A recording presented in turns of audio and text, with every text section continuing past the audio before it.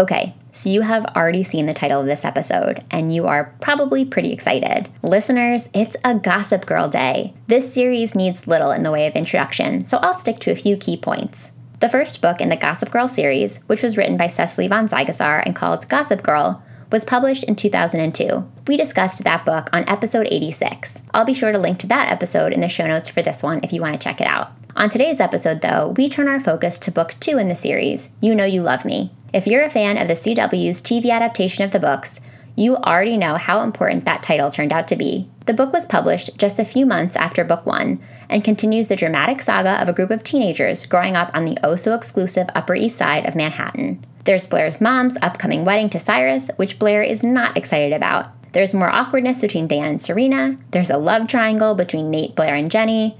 There's simmering tension between ex-besties Blair and Serena. And, of course, there are the all-important college interviews. On episode 109 of SSR, my guests and I cover a lot of Gossip Girl ground. We discuss elements of the book that would probably not find their place in YA publishing today.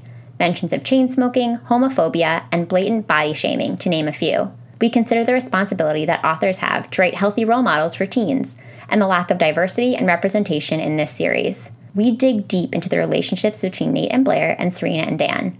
Is Nate, in fact, the worst boyfriend of all time?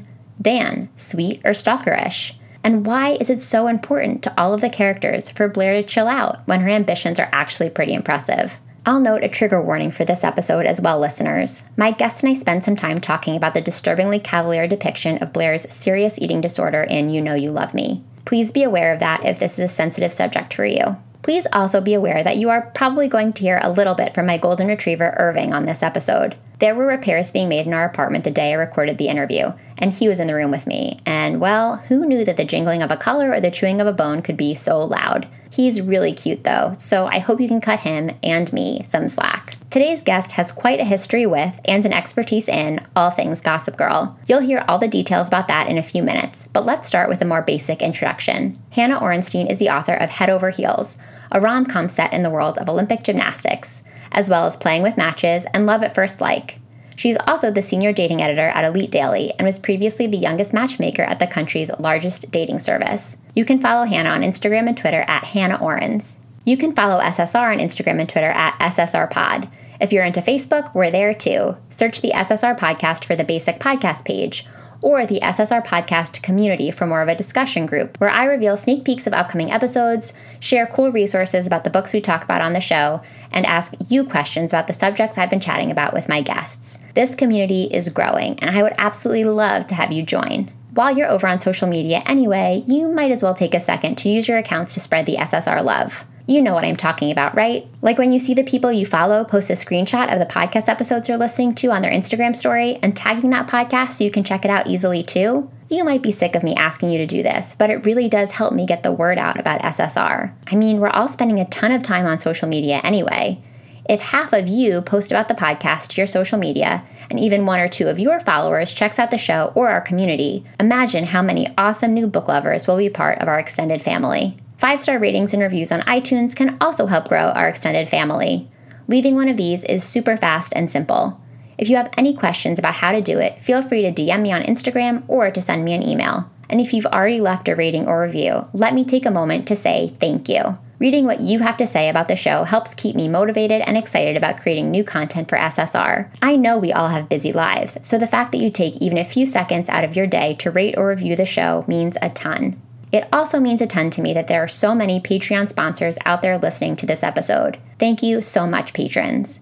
If you're not a patron and you have no idea what I'm talking about, here's the simplest way to explain it. Patreon is a platform that gives you the chance to support independent creators you love with just a few dollars every month. I am an independent creator, this is an independent podcast, and my patrons can contribute as little as $1 every month to the production of the show. The best part? You get exclusive rewards in return.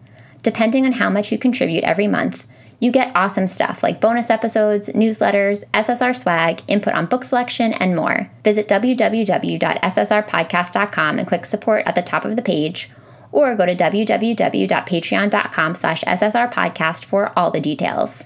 I don't know about you, but after this very bizarre summer, I am so ready to get into some new fall routines. Something about this time of year just always makes me want to pick up some new habits and learn new things. I guess it's the old teacher's pet in me. I've found that audiobooks are a fantastic way to learn new things, even as an adult. And I only get audiobooks from Libro.fm. Libro.fm is a platform that makes it possible for you to support independent bookstores with the purchase of the same audiobooks that you can get from bigger companies.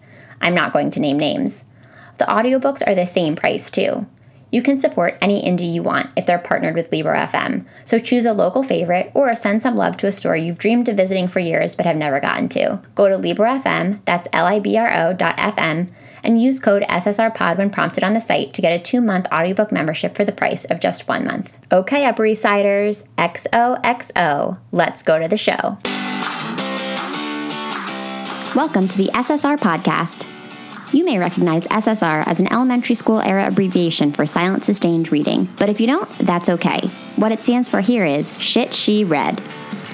Each week, we'll crack the binding on an old school read written for kids or teens and talk about it from a kind of grown-up perspective. We'll obsess over heartthrobs, relive the frustrations of middle school, and say an occasional WTF to a beloved author. If we haven't met yet, I'm your host, Allie Hoff-Kosick, freelance writer, lifelong bookworm, and lover of anything covered in rainbow sprinkles. So find your favorite reading spot and a glass of wine. We're about to revisit some literary throwbacks right here on the SSR Podcast.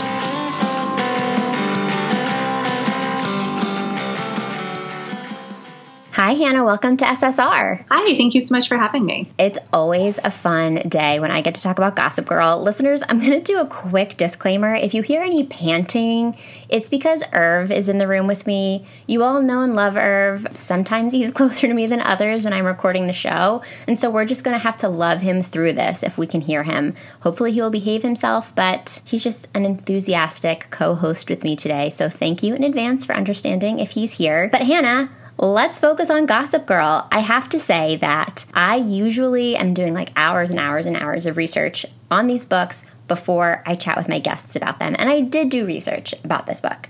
But I also happen to know that you are a big fan of Gossip Girl. You have quite a history with this series. So I sort of feel like we're kind of almost leveling out in the number of hours that you've put into like watching and thinking about the show. It feels like it takes like a little bit of pressure off of me. So I'm like thrilled to have you for many other reasons, but that's one of them. Well, thank you. I guess I sort of moonlight as a Gossip Girl expert, so I feel really honored to be here because revisiting the books was a trip. So this was so much fun, and I have a lot of thoughts. Let's just put it that way. So many thoughts. Before we get into all of our thoughts, do you want to share a little bit about your history with the series? So you sort of like casually sent this email to me this morning with like, oh, these are just a couple of connections that I have to the series. And it turns out you have like deep roots with Gossip Girl. So if you wouldn't mind, I'd love for you to enlighten our listeners a little bit. Sure. And thank you for being so casual about that unhinged email that I sent you. No, I loved it. I love an unhinged email in the morning. It's like the best way to start the day. Perfect. Great. So I started reading the Gossip Girl books in middle school. I watched the Gossip Girl TV show in high school. Obviously, just loved it. Was a big fan. There was definitely a rumor going around my summer camp that the most popular girl, whose name was Allie, A-L-L-I, spelled just like yours. Twins, was the daughter of Cecily von Ziegler, which is like an outrageous rumor and it's definitely not true. And she's definitely not related, but I loved that this rumor existed. And then after college, when I was looking for a job, I was freelancing a little bit. I pitched this essay to 17 saying basically like, I based my life on Gossip Girl and here's what happened. And I didn't really base my life on Gossip Girl, but you know, I went to NYU like a lot of the characters in the series. I loved Blair. I used to try to dress just like Blair. I went to a lot of the same spots like restaurants and different places that they would go. And I'm not like the snotty child of a billionaire. So like there's that also, but that went viral and the Daily Mail picked it up and made fun of me and it landed me a job at 17 because they were like, damn, like you just went viral without even trying. You're like, I will take that job. Thank you very much. Thank you. And then after about 2.5 years at 17, I left and my last story was dressing as Blair for a week. And so I called in all these headbands. I got the white Mark by Marc Jacobs dress from the white party, and it was super fun. And ever since then, my DMs have just been flooded with messages from girls around the world, usually like 14-year-old girls in Croatia who were like, oh my God, you're the real Blair Waldorf. But I'm not. It was a fun piece for sure. I feel like you're a Blair Waldorf historian. That's a huge honor. Thank you.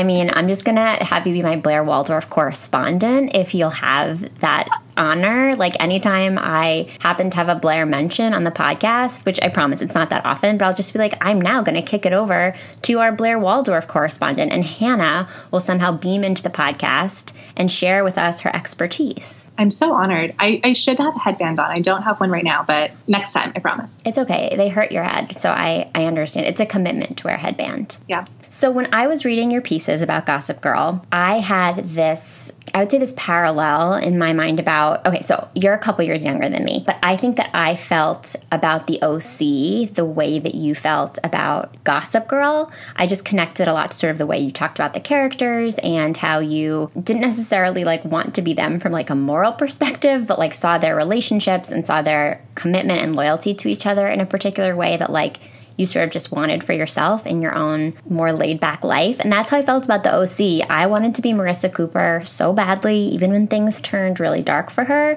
I stood by her side. I wanted to look like her. I wanted to dress like her. I wanted to have a friend like Summer. And I just wanted to have just this exciting life, which I so didn't have. So I definitely connected and resonated with a lot of your thoughts on Blair and my own obsession with the OC, which again, I think the ages probably matched up because I'm a few years older than you. But I wanted to share one line from, I believe, your second 17 piece, because I think it's a great way to segue into this conversation. And it reflects a little bit of what we talked about in the first Gossip Girl episode that we did on the show, which I'll link to in the show notes. But the paragraph says, I can't deny that the characters were catty, conniving, and intensely superficial, but they were also fiercely loyal friends, the kind that treat their social circle like family. They were smart, witty, and never struggled to find the perfect zinging comeback. They set ambitious goals and worked hard to achieve them. And yes, they lived utterly glamorous lives in the most incredible city on the planet. Gossip Girl gave me a path to follow when I was 15, feeling majorly lost about who I was and who I wanted to become, and I won't ever apologize for that. And I'm sorry for reading your own words aloud to you, because I know that that's, as a writer, I know how cringy that can feel. But I just loved the way that you sort of encapsulated how I feel about these characters, because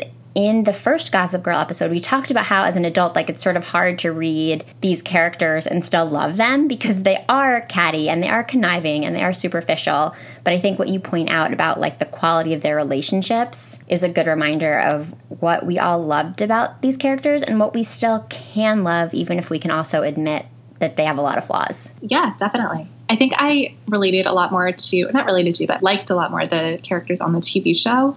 And I found when I was reading the book this week, I was like, I don't like any of these people. And it felt like a much different experience to me. I think partly because I'm just older and I recognize that a lot of these relationships aren't really that healthy. But yeah, they didn't feel as romantic to me anymore. Like they didn't feel as aspirational in a way. I mean, it's just one book. It's not the whole series, but I felt a lot differently reading it this week than I did, 15 years ago.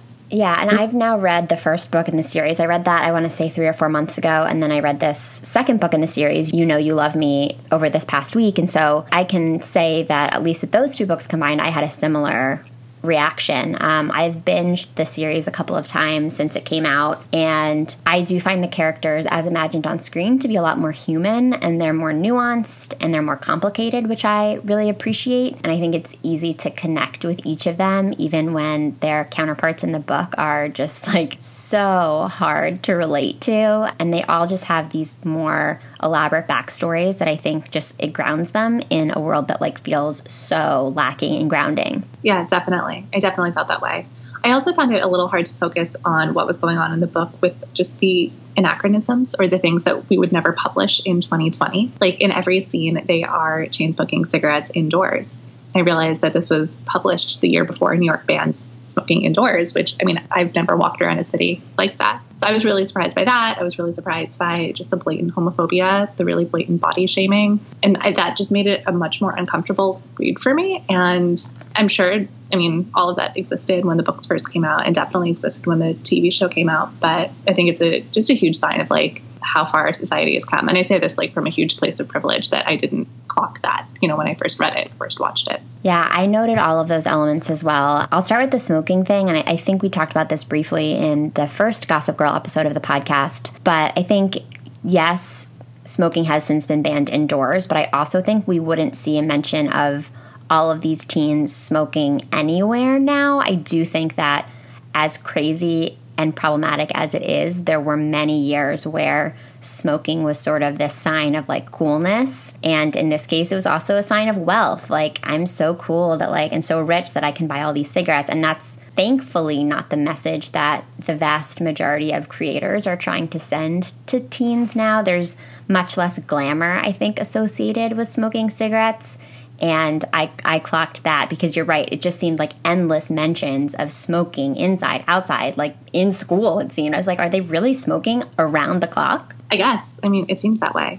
And the way that Blair's eating disorder was written, I thought was just really upsetting. I struggled with eating when I was in high school, and I definitely remember thinking like, oh, it's not that bad because Blair does it too. That's a really weird way to justify it, but it just reminded me reading it now, like, these writers they just have such an enormous responsibility to write healthy role models for kids. I was really shocked by that as well, and I was shocked by it reading the first book. But in this book, I felt like it was even more cavalier, the way that the author talked about it.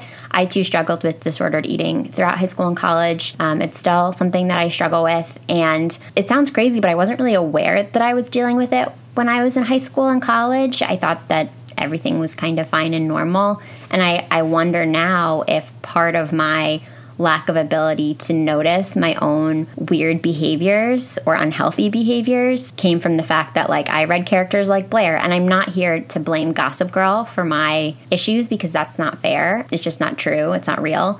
But I do think that at this time, there just wasn't enough attention being called to the wide range of eating disorders and disordered eating that people can experience. So we didn't know to be looking for it. And again, I think that just the casual nature of all of the mentions, it comes up a lot in this book. I believe it comes up more in this book than it did in the first book. And the way that it's discussed, like there are a couple scenes where Blair is like, oh, it's okay if I eat more. Like I can just throw it up anyway. It's no big deal. And the fact that the people around her know that she does it, like all of her friends are like, oh, there's Blair. She's going to the bathroom again. It seems like her parents might even know what's going on. And it was really disturbing, just the language around it. I noticed that tone even more in this book. Yeah, it was really flippant and it was really casual. And the TV show, I think, does a better job. I definitely remember them showing Serena supporting her and trying to get her help.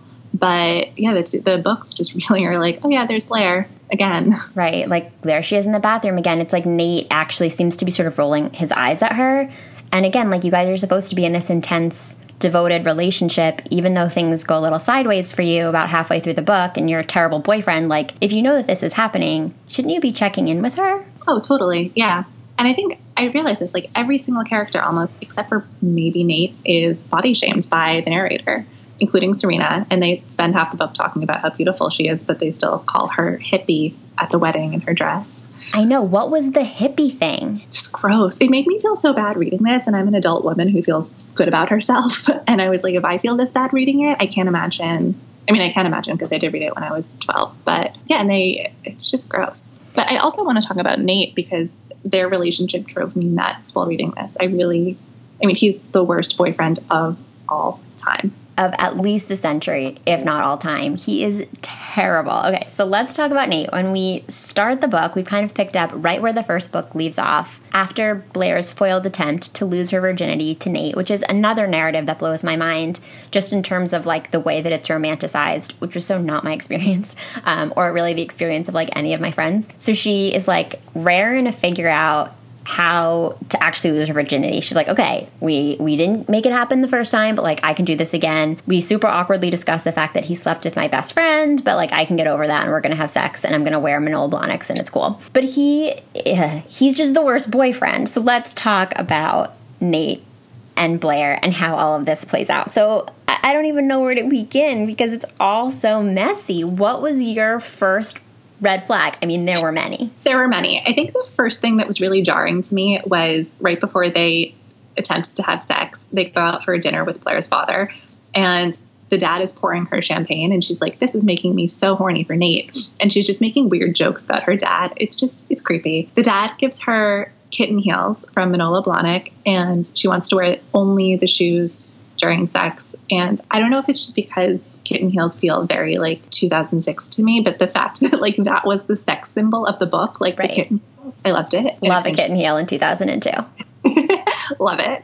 I remember reading actually that scene where Blair and Nate try to have sex, but then they get interrupted by her mom years ago. And I thought it was really sexy. I was like, this is adult. This is a big deal. Dangerous. And reading it now, oh my God. I mean, I wanted to like scoop her up and just bring her far away from Nate because he clearly just doesn't care about her at all. Like he puts her down the entire time. She doesn't notice, or if she does, she's like, I just have to work harder to make him love me. Whereas she should just say, this isn't working. I'm going to go find somebody else who actually does care about me. Yeah. I mean, listeners know, and new listeners, I'll let you know that I tend to be a Serena girl. I always aspired to be Serena, and I was such a Blair when I was in high school. I was very much of a perfectionist, still am, but I think that I've become a bit more of a Serena just in terms of my worldview. So generally, I tend to feel like Blair is the villain, which I know is controversial. But in this book, I really felt so much empathy for Blair, particularly in her relationship with Nate, because I just wanted to sit her down and be like, first of all, like, let me just explain to you that this whole experience of losing your virginity, it doesn't need to be on you. Like, she was taking on so much of the pressure and so much of the responsibility to make this a certain kind of experience, and it wasn't her job. He certainly could not have given fewer fucks about how the whole thing transpired. And the fact that she was taking all of that on, it just felt exhausting to me. And I could sort of relate, not necessarily in the sense of wanting to have my first time having sex be so perfect, but I just think that as a teen, especially, I was always trying to engineer these like super romantic experiences. Blair really envisions everything like a movie, which wasn't necessarily the way I moved through the world when I was a teen, but I think that says a lot about her. Like, she's just always working her life into this cinematic context. And when it came to her relationship with Nate, I just felt like she had to do all of the emotional labor. You know, I think there's always an extent in media and pop culture for creators to sort of be like, oh, like this guy or this girl is just a teen, so like you can't expect them to step up. But it was so out of balance in this book. And of course, all of the emotional labor is falling on the young woman and not on the young man, which is such a dangerous precedent to set. And I also think just promotes this really unbalanced narrative about sex in heterosexual relationships. Yeah, definitely. I definitely related to the pressure that she's putting herself under to make everything perfect. And I was really grossed out by Nate's inner dialogue, thinking like, I like Jenny better than Blair because Blair wants to plan and Blair nags and Blair puts all this pressure on me, and I just want to talk to somebody who's easy and not complicated at all. And that made me really sad for Blair because she isn't trying to engineer this just to bother him. She's trying to engineer this because she cares about him and loves him and wants this to be special. So my heart just broke for her in that scene. And the virginity plot kept coming up. Like throughout the whole book, she keeps trying to craft these really elaborate scenarios. And what did you think of the second one, her second plan at the end to lose her virginity after the wedding? After her mom's wedding, on her birthday, on the day Nate was trying to avoid her so he didn't have to break up with her to her face, which is just mind-blowing to say that all out loud. It was such a train wreck, the whole thing. Again, I tend to be suspicious of Blair, especially on the show. Like, I don't entirely know where that comes from, but my many years of consuming multiple types of media in Gossip Girl have just made me suspicious of Blair, and I'm definitely a Serena apologist. So, and I don't know why it has to be so binary, but for some reason in my head, I'm like, if I'm going to be a Serena apologist, then I have to be nervous about Blair. So my first reaction when she was like, I'm going to use my mom's wedding suite to lose my virginity to my terrible boyfriend, I was like, first of all, you can do better. But second of all, this is not about you. Like, the first thought that she had when her mom started talking about plans for the wedding was, great, I'll just use that room to have sex with Nate. Partially because she's resentful of her mom, I think, for like barging in on their earlier attempt to have sex, which I get that. You're a teen, you're mad. But then as all of the pieces of the plan fell into place and then proceeded to fall out of place so terribly, I really just felt for her because, again, like, I remember the feeling of trying to make everything perfect when I was in high school. And I also just remember the pressure of like thinking about what it was supposed to look like and feel like when you had sex for the first time. and she really wanted to be special. And she's now like gotten herself dressed up. She's now put on these heels. She's now like perfectly like coiffed her whole body multiple times just for him to totally screw her over and ignore her in favor of this girl that he barely knows, who he's been seeing behind Blair's back. I mean, just the fact that Nate has been hanging out with Jenny for most of the book and has not once mentioned Blair, it's so upsetting. And I think this is where the book series is so different than the TV show, because in the world of the TV show, everybody knows everyone and the world feels much smaller. Whereas in the book, Jenny doesn't know about Blair. Jenny doesn't have on her radar the fact that Nate and Blair are the hottest couple. And that for me was a little jarring because I'm so used to the TV show. And so when I was reading the book, I had to keep reminding myself, like, no, Jenny doesn't know. Like, Jenny doesn't know that Nate's cheating on Blair with her. And then, of course, it all comes to a head at the end of the book when Nate blows off the whole wedding just to hang out with Jenny in the hotel lobby. It was a mess. It was just a train wreck. Yeah, I feel for Blair.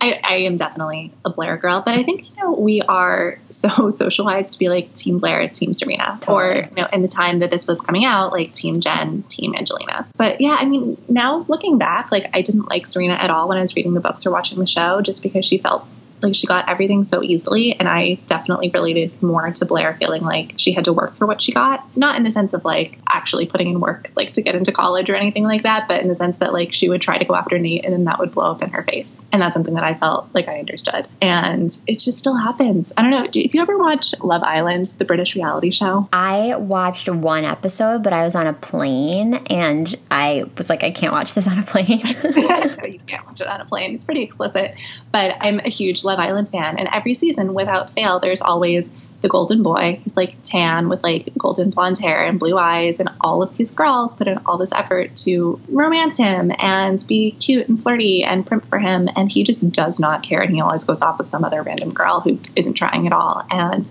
to me, that's just such the classic Blair, Nate, Serena love triangle. Or I guess Jenny also. But that happens later in the series with Serena as well. Yeah. Well, and I felt for Jenny in this situation, too, because Nate's playing the same game with Jenny as he probably played with Blair early in their relationship. I mean, we're meant to believe that Blair and Nate have this long connection. They've maybe been together for a couple of years. But I have to believe that Nate probably like laid it on pretty thick with Blair early on too, and who knows what he was doing, in 7th or 8th grade, like dating around with other girls. I don't put it past him. And spending this time with Nate and being made to feel so special is such like a milestone for Jenny. She's in 9th grade in this book. She's really struggling to figure out who she is. She feels really out of place in her school. She is super insecure. She's going through puberty in a way that's much different than her friends and just feels like uncomfortable in her body. Like, it's just a hard time. And to be noticed by this good-looking guy who doesn't really seem to be asking for much from her, but just to like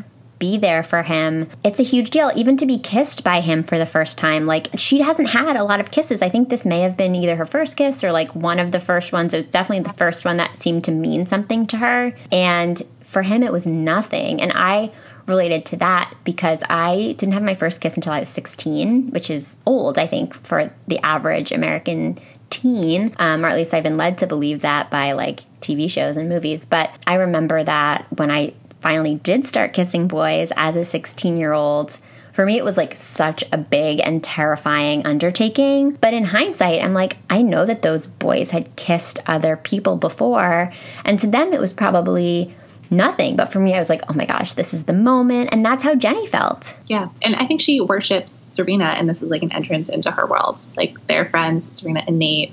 She feels like by getting the guy, she's getting into that entire world that she just wants to be a part of so badly. Can we also talk about the age difference between Jenny and Nate? Actually, all of the age differences in the book freaks me out, because Jenny is a high school freshman and Nate is a high school senior. Yeah. And this is pointed out to Nate, and he's like, it's not a big deal. And then also Vanessa, who I think is a senior, is dating a guy who's 22, which is completely gross. Yeah. And the narrator of the book makes a joke about Woody Allen and Suni, and it's not even pointed out that like any of these relationships are bad. They were just like, oh, just don't be like Woody Allen. Right. There's no thought to like what the consent or lack thereof looked like in those relationships, or the different appropriate or inappropriate levels of those relationships. It's just sort of mentioned like, oh, that had an age difference too. And like, you can't, it's apples and oranges, or it should be, because I sure hope that like the relationships that we're portraying in the book are healthier and consensual and happy and healthy. So it's like, it just doesn't, it's not even a good comparison. And now, of course, like, I don't think any author would touch a Woody Allen comparison with a 10-foot pole in a YA book. Sure. No, not at all. You couldn't. And I wish that there was more in the book about, I mean, I guess there is a lot of stuff in the book about how Jenny feels like her experience doesn't measure up to Nate's,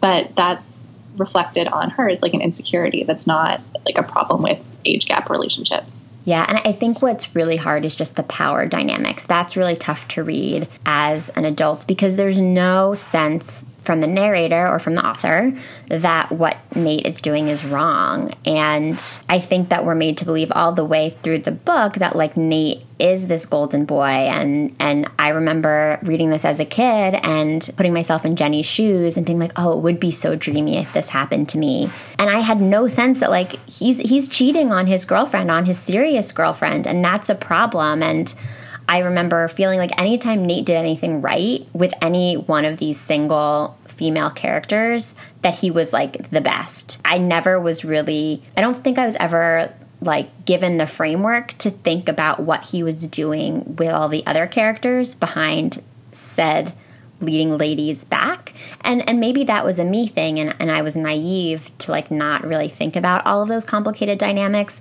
But I do think that there's like a tonal issue in the book where like Nate always has the power, and that's always okay, and he always gets to be idolized by whichever female character he happens to be with at the time. Yeah, definitely. He has agency and the others don't because they're in the dark. Right. There's a character in my first book, Playing with Matches, who is Nate-like in some ways, and he's also cheating. And one of the most satisfying things to write in that book was the moment where he gets his comeuppance and he realizes that the girl is turning against him because he messed up. And it would have been really great to see something similar in this book, you know, to have Jenny have her moment where she gets to put Nate in his place and say, like, look, you really messed up. Or to have Blair say the same thing. That would have been cool. Yeah, he doesn't learn anything. And I know that there's such a debate about whether or not YA books have to be moralistic and, like, do we have to learn something? And I personally think that debate is silly because I think that there's room to have all kinds of books. And I think there's room to have Gossip Girls. And I think there's room to have books that maybe share more life lessons. But it is striking to me in 2020 that there is no comeuppance for Nate. There's not even like a glimmer of a moral here, or there's not even a character really that says to him like, are you sure this is a good idea? He doesn't have any moment of questioning what he's doing, and that was surprising to me all these years later. That's interesting. Yeah, I don't know, maybe book 3, but I doubt it. Maybe. I also think what's interesting about this book that changes my perspective on Nate is that we don't really get a lot of Chuck Bass. And we spent a lot of time in the first Gossip Girl episode, talking about how problematic Chuck Bass is in 2020 and how upsetting it is to read him now. And I would totally recommend you go listen to that episode, listeners, if you're wondering what I'm talking about, because it is pretty shocking. But to sum that up, like he represents everything that we're fighting against in the Me Too movement. He really represents like everything that I think women in 2020 are fighting about on pretty much like every front. And it's upsetting to think about the fact that he was so glamorized in the books and in the TV show. And I think when we see Nate and Chuck orbiting the same universe, Nate seems less offensive and he is still like nicer than Chuck. But with Chuck out of the picture, I'm like, oh no, Nate really sucks too. Yeah. I mean, when your choices are between a guy who commits sexual assault against a young teenager versus a shitty boyfriend, I mean, that's hardly a choice, but yeah, it's not great. It's not great. And so I think it just makes Nate look way worse. So I noticed that. I also was just shocked by how little we see Chuck in the book. And I do think it's because Chuck was such a huge player in the show that like Gossip Girl historians and people who have read the books and watched the show over the years like aren't used to him not being around. But I kept looking for him as much as I didn't want to see him because I was so upset with what I saw and read of him in the first book. It was weird that he just like didn't show up until the wedding. I don't remember this entirely, but I'm pretty sure that in the books he was bi also, which adds like a very different dimension than the TV show. Oh, interesting. I don't know that I ever made it past the first few books in the series. So I wonder if that came in later. I don't remember that, but that's good to hear, because the other thing that I wanted to call out is there's such a lack of diversity and representation in almost every way in this book. Blair's dad is gay, but as you mentioned, there's a heavy, heavy dose of homophobia in this book. Any conversation about her dad being gay is cloaked in like general criticism about his sexuality and the way that it's ruined Blair's life and the way that it's embarrassing to her. It's all kind of a joke. And there's a lot of references to like fashion and makeup that he wears and like his appearance, which it's such a superficial depiction of the gay experience. And I don't think that that's something that we would see today. There's no sort of like genuine care taken in including characters who are queer, and there's like no racial diversity that we're aware of, which I definitely wanted to point out. In the show, I know a Black actress played either Kati or Isabel. That's not anything that came from the book. No.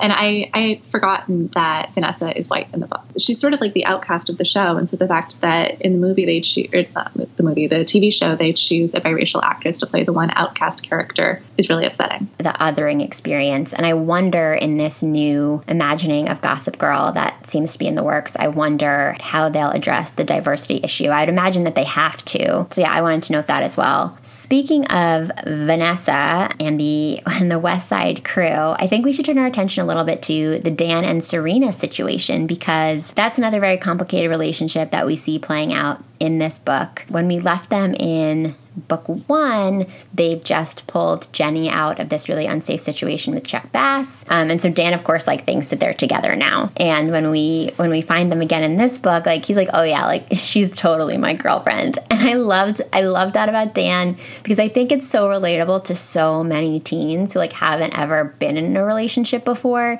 Nobody really knows like what the actual entree into a real relationship is. Like, again, maybe it's different now because of like social media, but I just remember being in high school and I didn't date much. Again, like I didn't have my first kiss till I was 16, but like in talking to my friends who dated, I just remember so many conversations about like, so are we dating now? Like, can I say boyfriend? Can I say girlfriend? Like, should I ask? Like, what do I have to do to find out?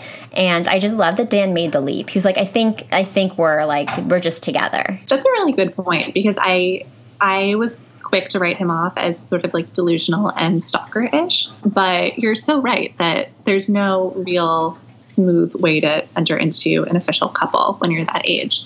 I remember a group of my friends, like 4 of us had boyfriends at the same time, and our lunch tables in the cafeteria had 8 seats. So we would all sit together, all 8 of us, on Tuesdays. And I think that's the only time that we hung out with our boyfriends, just lunch on Tuesdays, because none of us knew how to actually make a real relationship work. Yeah, so the 20-minute lunch period was it. But yeah, so I just couldn't get behind Dan. I found him so cringy and so difficult to read. Just because his love of Serena doesn't read as genuine to me. It just reads as she's a pretty girl, so I'm obsessed with her and I'm going to write this vaguely suicidal poetry about her. It was really alarming. And he doesn't see her as a real person. He just sees her as somebody that he can pin his like vaguely literary obsessions onto her and like try to impress her by talking about books that he probably hasn't read all the way through. True. And that he shouldn't expect her to read if she doesn't want to. The other thing that I thought was notable, just in terms of like comparing 2020 to 2002, and also just this like unique high school bubble that these characters are living in with respect to Dan and Serena, is that like they never see each other. They don't go to the same school. They don't live in the same neighborhood. They don't really even have that many mutual friends, where again, in the world of the show, there's so much overlap in their social circles. And yeah, they had phones, but like the cell phone of 2002 was way different than the cell phone of 2020. And so I also think that the fact that they're just not in that much contact played into my idea that like Dan is totally guessing when it comes to like where he stands with Serena. Like he doesn't have enough context in their relationship because there's so little time for them to spend together. So he has to sort of fill in the gaps. And that was something that like really resonated with me, especially as somebody who like didn't have a lot of relationships until I was older, where I felt like I was always like, okay, like, so I talked to him in math class, and then he was nice to me in the hallway, and then like we sort of like were dancing together at the dance. So that might mean that like he likes me, but I don't know because I never see him. So I just thought that was like it just reminded me of a time when like you didn't have access to somebody 24/7, which is like what people have now. Yeah, that's a really good point. I think at one point Serena tries calling him and has to call his house because he doesn't have a cell phone, which it just blew my mind. I loved it. But yeah, it struck me that they don't really ever confront the fact that they have very different views of their relationship. She calls his poetry intense, and I think that's the closest they come to saying, hey, maybe Dan, like you like Serena more than Serena likes you. Yeah, and the conversation they have toward the end of the book where they just realize that they're fundamentally incompatible. Like as an adult, I actually really appreciated that conversation. I think as a teen, I was probably heartbroken because I was rooting for them, especially like the TV version of them. But as an adult, I read this and I was like, this actually seems like a very reasonable way to talk about a relationship. Like they've sort of been on different pages throughout the whole book. Neither of them understands what the other is thinking. Dan, for a lot of the story, thinks that they're together. Serena has totally friend-zoned him. Like, she just is so happy when other people barge in on their hangs because she, like, doesn't want to be left alone with him. And to your point about the creepy poetry, like, I can't really blame her. But it is hard to watch them be on such different pages throughout the book. And then finally at the wedding, they have this conversation where it's just like, we're never going to be the same person. And I'm sure that the story just continues to unfold up and down throughout the series. And I'm sure this isn't the end for them. But like, I think just the ability for like each of them to recognize, especially for Dan to recognize, like, I thought that you were one way. I thought that you were this like vision in my head. And actually, like, I don't think that you care about the same things that I care about. Like, we're not on the same energy level. We don't have the same mood about things. While I don't know that his assessment of her was entirely fair, I do appreciate that, like, they were able to have that conversation and be honest with each other and realize it. Because I do think that in high school, it's really easy to just sort of like hear what you want to hear from someone, see what you want to see in someone, and just like keep going. And that happened for a long time in this book. But at least at some point, they were able to pinpoint the fact that like it just wasn't going to work. Right. I would be interested to see how they ultimately redeem Dan as a romantic lead for Serena, because she, like you said, she friend-zones him completely. I don't think she sees him as a sexual person. I don't think she is attracted to him in any way, or at least at this point in the book series. So I think it would be interesting to see how that turns around the future books. Yeah, they leave it in a very weird spot here. Although, again, like I feel like they each have a chance to sort of own who they are, which is refreshing. There's a lot that's not refreshing about this book, and that's very disturbing, but I liked where they ended things, at least, and I think that that's a conversation that a lot of us need to learn to have. I mean, I've struggled to have those kinds of conversations with people throughout my life, and it was very mature of them, and so, you know, I have to give them a shout out for that. The book's maybe one redeeming scene. Yes, thank you for that, book 2. Let's talk about the college search. So the college search is a big focus in this book, and one of our criticisms of book 1 was that we like never saw them studying or even really like caring about college. And while we still don't see them studying in this book, we at least see that they care about college. You know, for it to be realistic, I think they would have to be like actually doing homework, but we're at least like given some background on how hard or not hard all of these characters work in school. We hear more about the degree to which they care about their college experience. We hear about their aspirations or lack thereof. Did you relate to any of this, any of the stress or any of the uncertainty that they were feeling? Yeah, like Blair, I was also very single-mindedly set on a school. And I remember being so nervous about the interview, about the whole application process, about, you know, what are my chances and all of that. I thought it was really revealing to see the 4 interviews, the college interviews with Blair, Dan, Serena, and Nate back to back, and to see how each character handled that stress, or if they felt stressed at all. Like Nate clearly doesn't feel stressed. So I thought that was really well done. And I thought it had a lot to say about privilege, especially in the wake of the college admissions scandal. Like with Nate, he clearly doesn't want to be there. He is talking to this person at Brown, and he keeps telling her straight up, like, I'm not interested in Brown. I really don't care. Like, I just kind of want to go sail around the world with my dad and make some boats.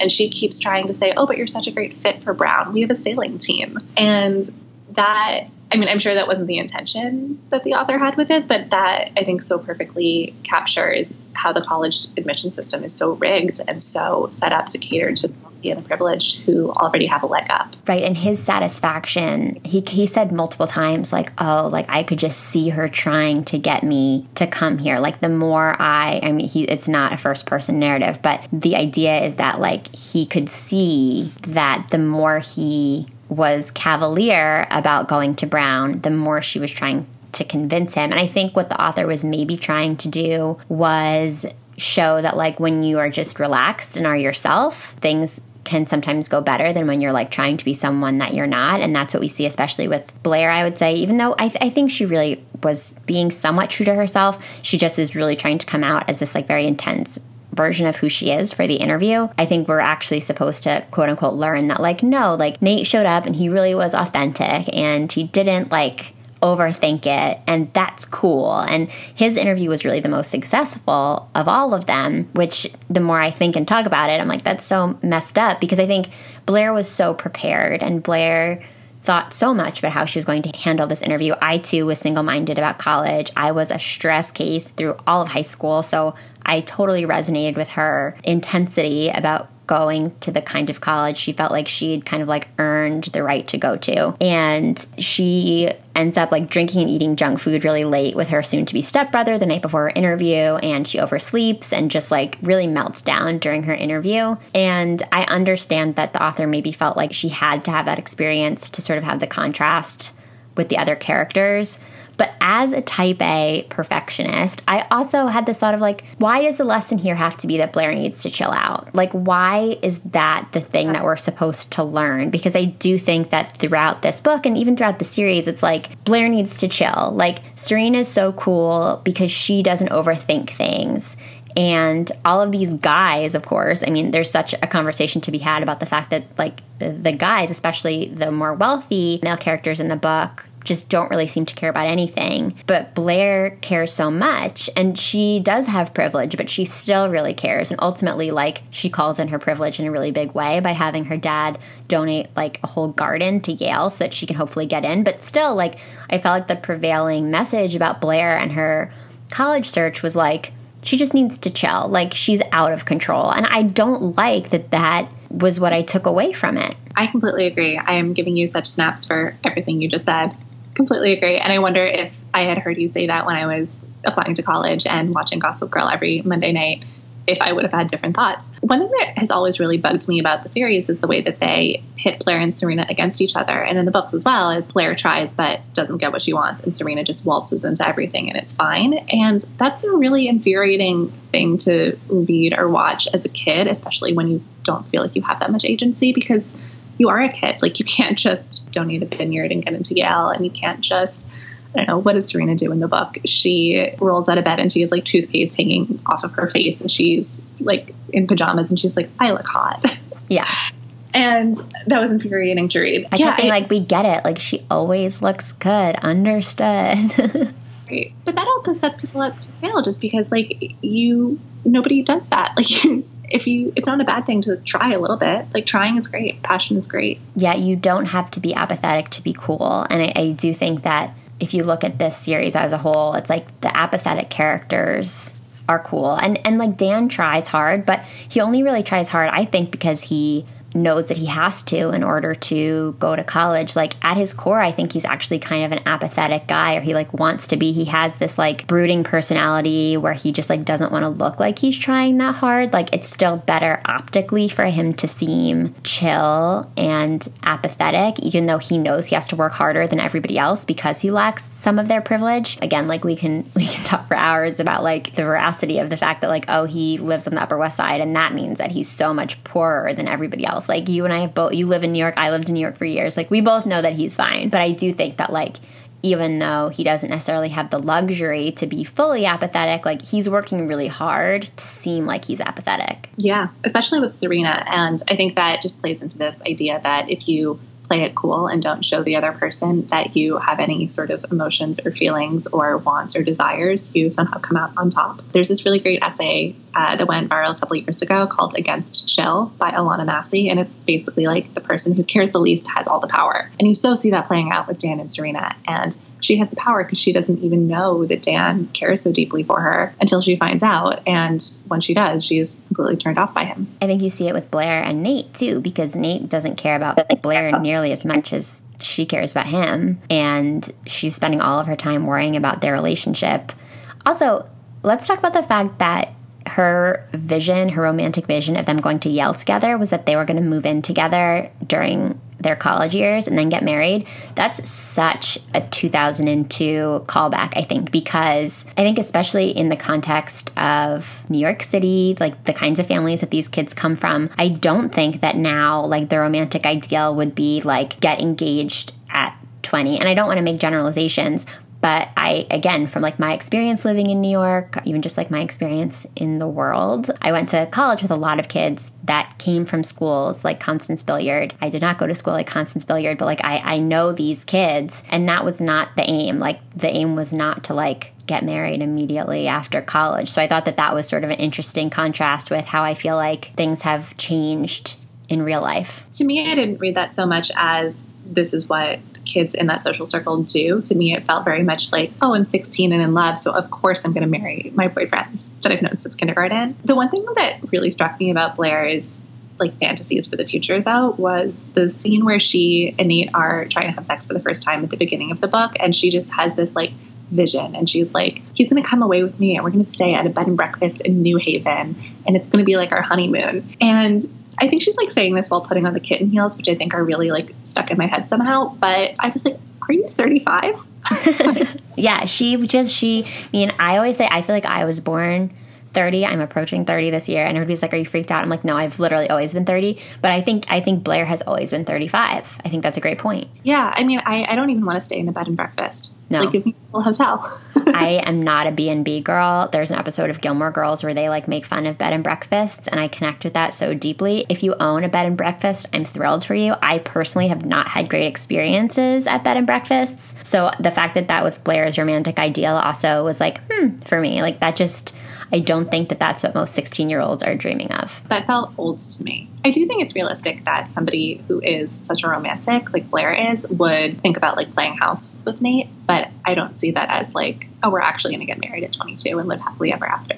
Yeah, that's probably you're right. That's probably like more accurate. In my head, I was like, there's just no way. Like this would not be something that would be quote unquote normal in their social circle. I feel like at least now, like people are getting married older and older. So that just sort of confused me. It stumped me a little bit. I also wanted to mention briefly before we start to wrap up Blair's shoplifting incident, which I failed to mention earlier. And I think it's worth pointing out because it is so un-Blair-like. She's trying to find something like very sexual to give Nate as a gift. She doesn't want it to just be something sentimental. She wants it to be something that makes him realize how much he wants her, which is like such a specific aim, and also points to her like tendency to romanticize everything and to just like import so much significance to every single thing that she does. And she goes to Barney's and she sees these like beautiful cashmere pajama pants, which I would love to have a pair, please. But they're like, I think $250, and her credit card isn't working because her mom has merged banks with her fiance. And so I guess she has like a new credit card in the mail, and Blair takes them. She just like puts them in her tote bag.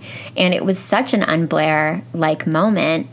What did you think of that plot point? To me, it felt like she is just so used to having control over everything, and she's just not used to something being unattainable for her. So she just kind of like didn't know what to do, and she snapped, and she was like, I'm just going to take them. And it shows like just how badly she really cared about this gift to give to Nate, to show that she wants him to want her. I don't think she would have done that if it were for something else. But then again, she does want pretty much everything in her life so intensely. She wants Nate, she wants Yale, she wants to beat Serena. So I think that's just part of who she is. I don't think she would shoplift if it was like, I don't know, what does she not care about?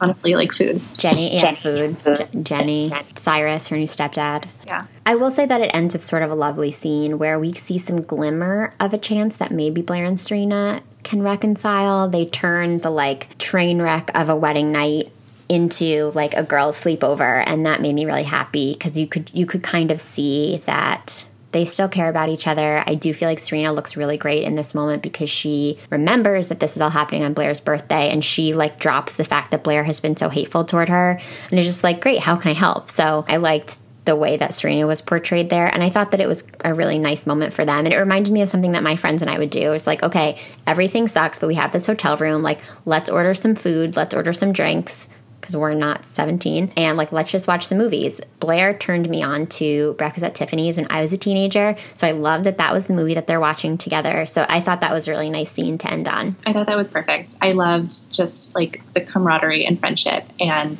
fun in that scene. And I also definitely watched Breakfast at Tiffany's because of Blair. So thanks, Blair.